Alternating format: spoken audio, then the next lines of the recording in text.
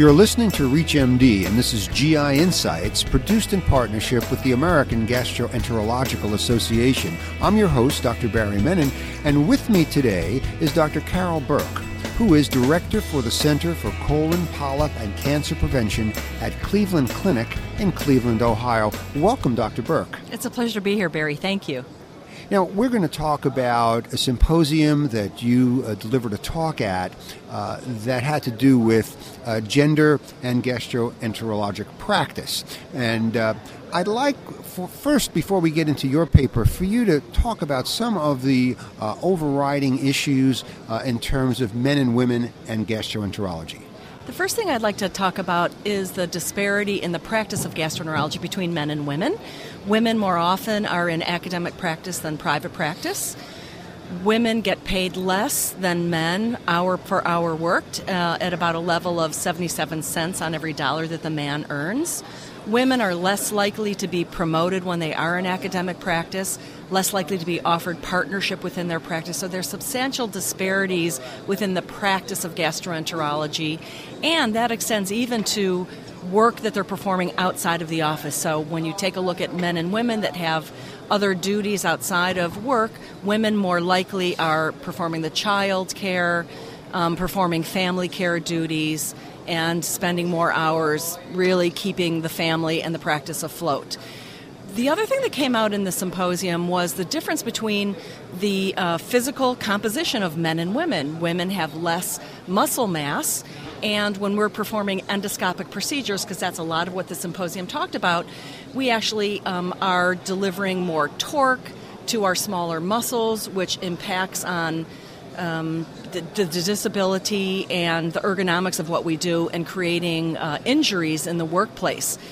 So one of the topics that came up is how are women actually going to be able to sustain a career in gastroenterology and endoscopy when we're using equipment that was based on that design for a man's frame, a man's hand, and we're all going to try to work to, within the community, to talk to some of the scope manufacturers to see if we can at least decrease the head of the scope or make alterations to the equipment that we're using to minimize the workplace injury that affects women oftentimes more than men. Interesting. Well, we're sitting among most of the major players here, and I hope you get a chance to talk to some of them about that. What an interesting aspect to it that if you're not in it, you don't realize it, especially if you're a guy. You don't realize the physical factors in performing the procedure. Absolutely, and it goes beyond that, Barry. So I do want to mention that women patients prefer women endoscopists, and it is technically more demanding to perform colonoscopy on women than men.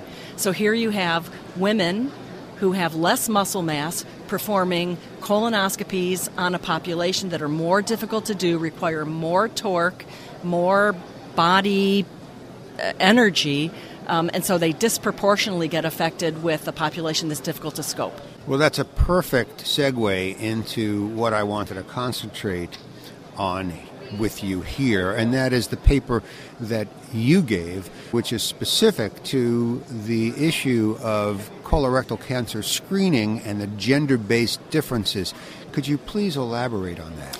Sure. So what we've found is that the rates of colorectal cancer screening have increased in women, and they're on parity with men, and that's both from European countries as well as men.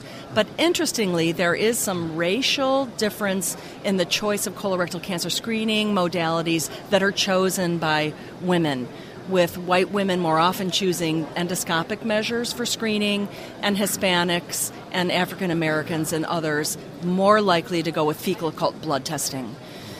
The other disparity is in the efficacy of colorectal cancer screening. So on first blush, we know that large randomized controlled trials on fecal occult blood testing, flexible sigmoidoscopy, and cohort studies or case-control trials in colonoscopy have shown a decrease in incidence and mortality by using those screening measures overall. But when you look at the subgroup analysis, fecal occult blood testing in the 30-year follow-up to the Minnesota colon cancer control trial showed no benefit in women to biennial fecal occult blood testing, and annual fecal occult blood testing was only effective in women greater than 70 years of age. So people don't think about that when they talk about options.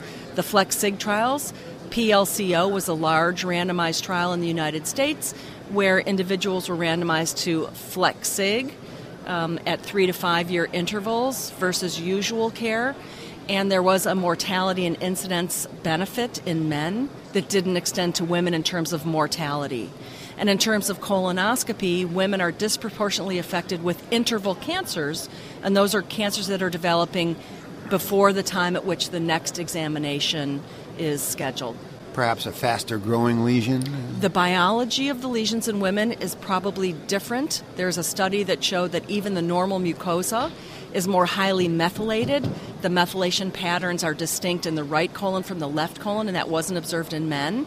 And when you look at the interval cancers in the United States, they have a genetic and molecular fingerprint with BRAF mutations, high levels of microsatellite instability, MLH1 methylation, and those actually are the hallmark changes that are noted in sessile serrated polyps versus adenomas, which are a male colon cancer precursor in women. It seems like these SSPs are a high contributor to cancer in women.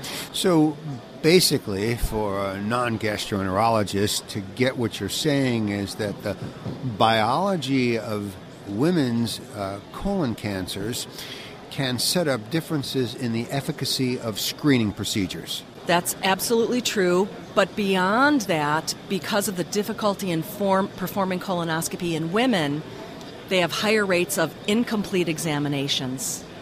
They have more pain, so FlexSig is less effective. It's not getting as far. And women require higher rates of sedation, and they also then get impacted by higher rates of adverse events because of sedation. So my take-home pearls from my session was that we really should consider whether or not to offer guaiac-based fecal occult blood testing in women at all, whether it's on an annual or biennial basis. If we're going to do flexible sigmoidoscopies, that they should probably be considered with sedation and not with generalists, because there is strong data that a non-gastroenterologist is less effective in performing the examinations. When it extends to colonoscopy, we certainly need to ensure cecal intubation. There are some magnetic and imaging devices that can be used to decrease loop formation in women that might decrease pain and incompleteness of examinations. We need to look very carefully in the proximal colon, where they have a disproportionate number of lesions and interval cancers.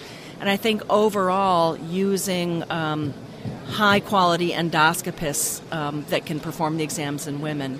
There are some barriers to screening that I think that we could do better and overcome. Women, individuals that have a history of abuse, whether man or women, are more likely to choose a female endoscopist. And because there are ergonomic differences and workplace injuries, I think that if a practitioner is seeing more women in their practice performing a colonoscopy, maybe rather than a 30-minute colonoscopy slot, it should be an hour colonoscopy slot, and then considering the use of propofol or deeper sedation to ensure an efficacious examination. What about the role of DNA-based screening? There is a commercial assay that was FDA approved.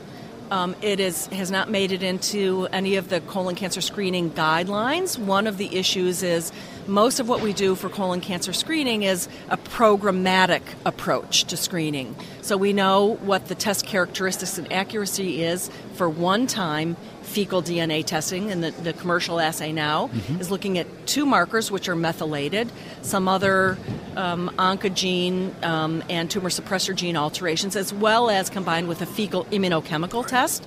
So we know that it seems to be much more effective than a FIT alone for detecting advanced lesions, including the large sessile serrated polyps, which disproportionately affect women. But keep your ears out because more needs to be known before we endorse that. Dr. Burke, thank you so much for being with us today. It was a pleasure being here. I hope you enjoyed DDW, and there's a lot of exciting and fascinating news occurring at this meeting.